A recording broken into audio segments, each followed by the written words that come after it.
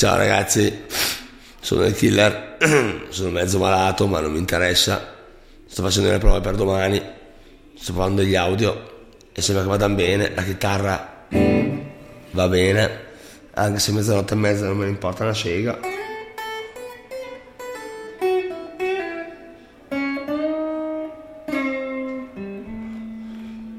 Un po' scordata, no?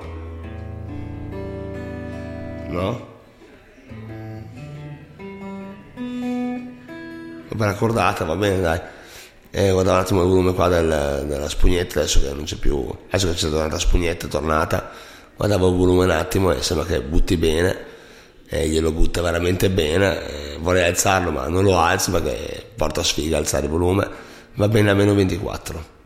Faremo così per domani, teniamo i volumi così. Buona serata a tutti, cazzo.